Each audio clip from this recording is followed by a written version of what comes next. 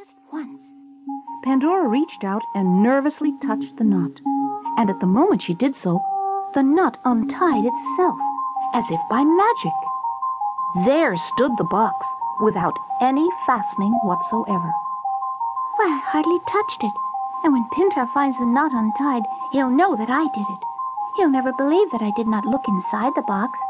Oh, quick, I must tie the knot up again before he gets back. But every time she tried to tie the knot, it would untie itself again and again. Then a sly thought crept into Pandora's mind. Pintar will never believe that I did not look inside the box. So, I might as well take just one little peek. What harm can that possibly do? At that very moment, Pintar returned, but Pandora didn't hear him. He saw what Pandora was going to do, and was just about to cry out and stop her, when a sly thought crept into his mind. For deep down he was just as curious as his sister concerning what was inside the mysterious box. Maybe I'll let Pandora take just one little peek inside the box. After all, Mercury only made me promise not to open it. He didn't make Pandora promise. He never even met Pandora. So Pintar held his breath and said nothing. He watched with wide eyes as Pandora reached out her hand and touched the top of the box. She hesitated for a moment, then carefully lifted the lid just a little way. Suddenly, the cottage grew dark. There was a crash of thunder. A fierce wind began to howl, and out of the box flew horrible creatures that looked like tiny flying dragons with long pointed noses, rows of razor-like teeth, and sharp stings at the ends of their tails. Pandora frantically closed the lid, but by then it was too late. The creatures swooped down on Pandora like a swarm of furious bees and stung her on the face, arms, and legs. Oh, I'm stung!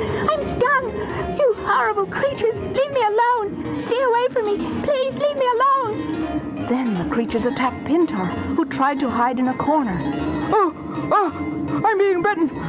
This is all your fault, Pandora! Why did you open that box? What will Mercury say when he finds out? All the gods will be mad at us! It's not all my fault! Why didn't you stop me from opening the box? You're to blame as much as me!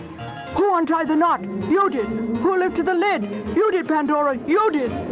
While Pandora and Pintar were shouting at each other, the other creatures flew out the open door, and for the first time in the history of the young world, they brought pain and suffering to people. For on that day, everyone suddenly learned what the word trouble meant. Meanwhile, back at the darkened cottage, Pandora and Pintar had stopped arguing because their bodies were so filled with pain, a feeling they had never felt before. I never felt this way before, Pintar. I guess this is what pain is. I've only felt pain for a few minutes, but already I hate it. The two suffering children then fell silent and sat in the dark, not knowing what to do next. By and by, they heard a gentle tapping sound. It was coming from inside the box. I wonder what that can be. Probably one of those horrible creatures that didn't get out. Should I find out what it is? Don't go near that box, Pandora. Stay away. The tapping continued and sounded like the knuckles of a very tiny hand. Please let me out. I have something very important to tell you. Don't do it, Pandora. It's a trick. It can't be, Pintar. The voice sounds so sweet and friendly.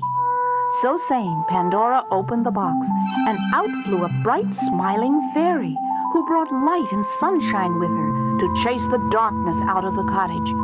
First she flew to Pandora and touched the child's cheek with her wand. Instantly Pandora's pains vanished. Then she flew and did the same thing for Pintar. Thank you, good fairy. I feel so much better now. Who are you? I am called Hope. I have been shut up in that box ever since the world began, waiting for the day when I would be needed to bring comfort to anyone who is suffering from trouble and pain. What lovely wings you have. They're just like a rainbow. Will you stay with us forever? Yes, I shall stay with you always. Many times you won't be able to see me and think that I've gone away and forgotten all about you. But if you really believe in me, I shall never